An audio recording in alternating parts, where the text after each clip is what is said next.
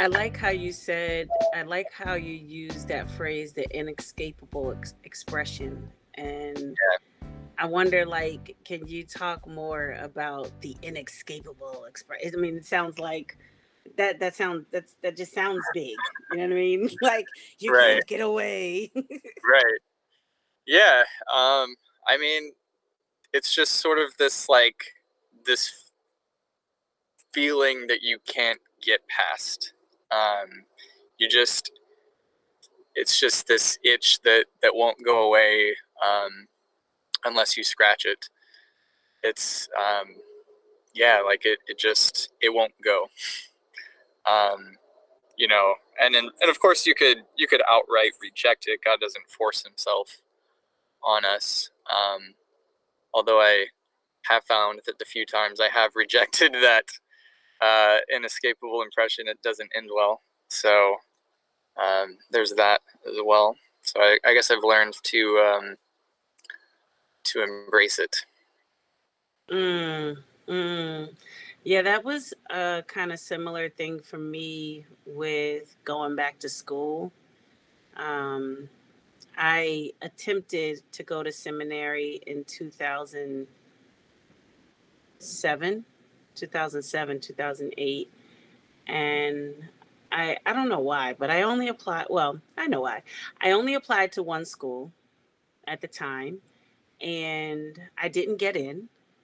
Um, and it's interesting because I thought I didn't think to try again. I didn't think to, oh, well, I didn't get into that school. Let me apply to another. Um, I think when I didn't get into that school, I just kind of thought, well, maybe this isn't for me. Maybe I'm not supposed to, maybe I'm not a minister, or maybe I'm not Right. a person who's a minister that's going to go get formally trained, because there's Yeah. lots of people like that. Yep. And they're great ministers, they're great leaders, and they have Yeah. not been to seminary or any type of divinity school. Um, so I thought, well, maybe I'll be one of those people, or maybe I'll just be the kind of person that maybe there's a different route. And so I thought that for quite a while. Um, Yep. and even so much that when we moved to Maryland, I was accepted and was planning to go to WAU, for they have a counseling psychology program. And I was just like, all right, this is where I'm going. This is it. I got in. And then we moved here. We moved here in July. I was supposed to start school in August.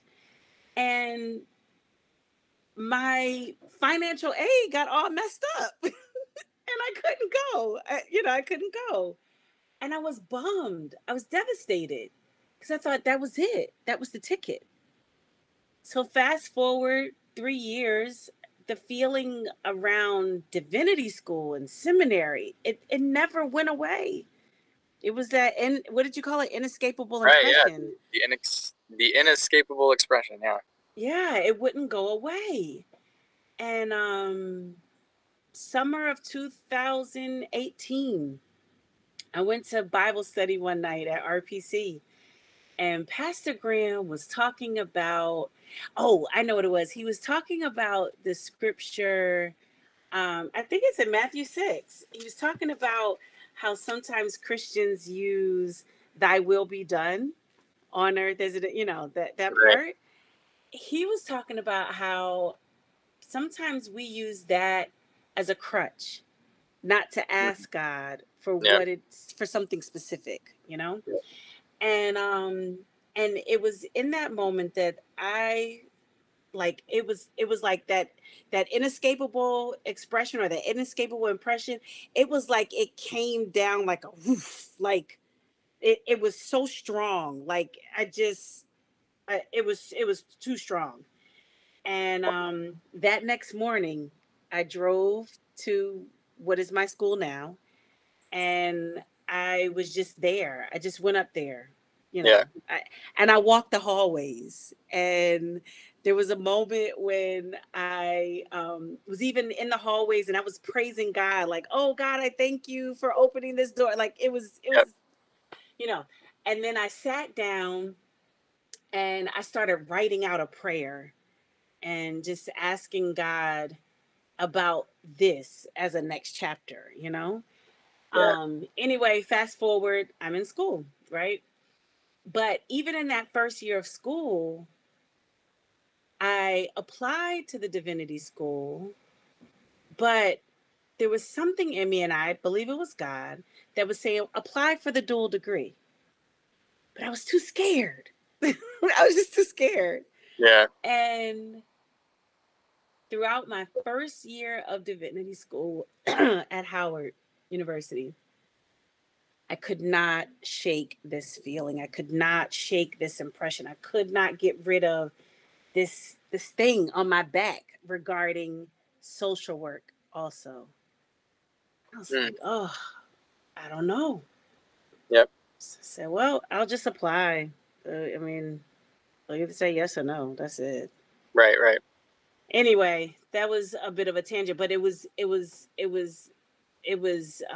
that piece again around the inescapable impression, and Yeah. sometimes God's voice, hearing God, can be a feeling, right? Yep. Yeah. Yeah. I would say that that's mostly been my experience. I feel like there's only one time. Yeah. One time that that I can definitely say like, oh, I really felt like I heard the voice of God. Other than that, it's always been more just yeah, that feeling that you can't shake off. So yeah, I'm I'm curious, when you heard God's voice audibly, did the voice sound like anything familiar that you've heard before? Like I've heard that for some people the audible voice of God sounds like a familiar voice, like maybe your own father, or maybe even your own voice, or your right, mother, or you know what I mean? right, yeah, yeah. I don't. It's so just. It's just so different. And not like some sort of like super spiritual like um thing, like some sort of like I don't know. But I don't. It was it was words. It was almost like a like voiceless words. Like to me, like it was. So I was pursuing this girl who was not interested in being pursued. But you know, you keep trying anyway, right? Because you hope that things will change. Um, but I was also around that same time going through the book of Hosea, and you know, just that allegory, that analogy of Hosea and Gomer, in the same way that his wife was being unfaithful to him, God was using that as an analogy of how Israel was unfaithful. So you know, I'm kind of in that mode. And so one night, I'm just you know I'm praying about this relationship, um, trying to like move on, like trying to get over the feelings and all of that because I recognize that it's really going nowhere. And it's just I'm just stressing myself out. And there was just this like the words were the same way that you're chasing her, I've been chasing you. And like I just was in complete awe and felt like for the first time I really understood I guess God's love, like how he chases us, how he pursues us, how he's constantly trying to win us over, to win us back. I love the text. I think it's in the book of Zechariah where it says that God is singing over us. And you know, I just kind of imagine the you know the stereotype of the the guy standing outside of a window with you know playing his guitar, trying to woo the girl over from you know her balcony. So like Romeo and Juliet, or what was that movie? Say It Ain't So, or whatever, with John Cusack.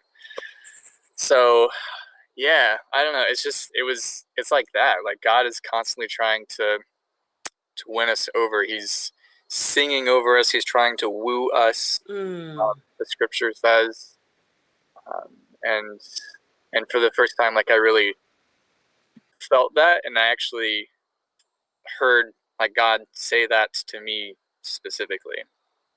So that was an awesome experience. Wow. I'm thinking back to when I heard, and I use the word heard, but like you, what I hear is not always something audible. Sometimes I never really thought about the way you just described it, that sometimes it's the words, but there's no sound, you know? But I know that that message, that's what God wants to communicate to me, you know? Yeah, Um I remember I remember when I heard God called me to ministry. And I remember being at church, and it was a worship service. I can't remember if it was like a night, like a concert at night, or if it was during the regular worship time. And I remember being in the church I was going to. We were worshiping in a school in Connecticut, and I remember the praise and worship was happening, and all of a sudden it was like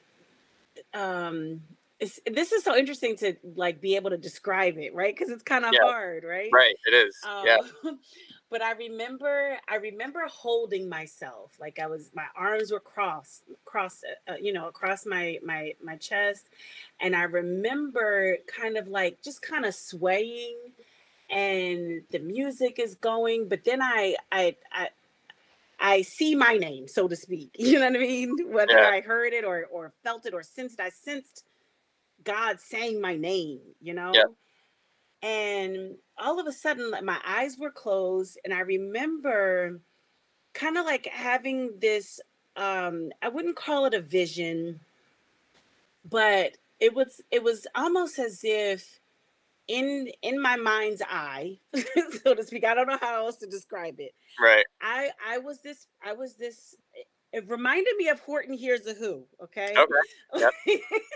Like I was this speck, and everything around me, it just kept getting bigger and bigger, and it was dark, and it kept getting bigger and bigger and bigger and bigger, and I was just like, whoa, what? Like it was just it was the most amazing, ridiculous. It was just this moment where, one, I know God was calling me like this. I'm calling you to ministry, right? But in that moment, it was also like God was showing me. I felt like God wanted to show me how big God was, Yeah, and how teeny tiny I am, but how valuable I am to God's overall plan. And I remember that night or day, and I remember sharing it with my pastor, like, yo, I just had this experience, and I believe that I hear God calling me to ministry. mm, And it was interesting because he just kind of said, okay, that's nice. That's good. He was a very good steward with that information, because what I find that when a pastor gets information, a disclosure from a parishioner, a member, um, saying, hey, I think I've been called to ministry, um, that's a lot to hear right in that moment. I also want to acknowledge yeah, that experience was not in the Adventist context, and so receiving calls to ministry from God, I've seen, at least in my short time serving as an Adventist, it doesn't look the same way that it has in other contexts for me.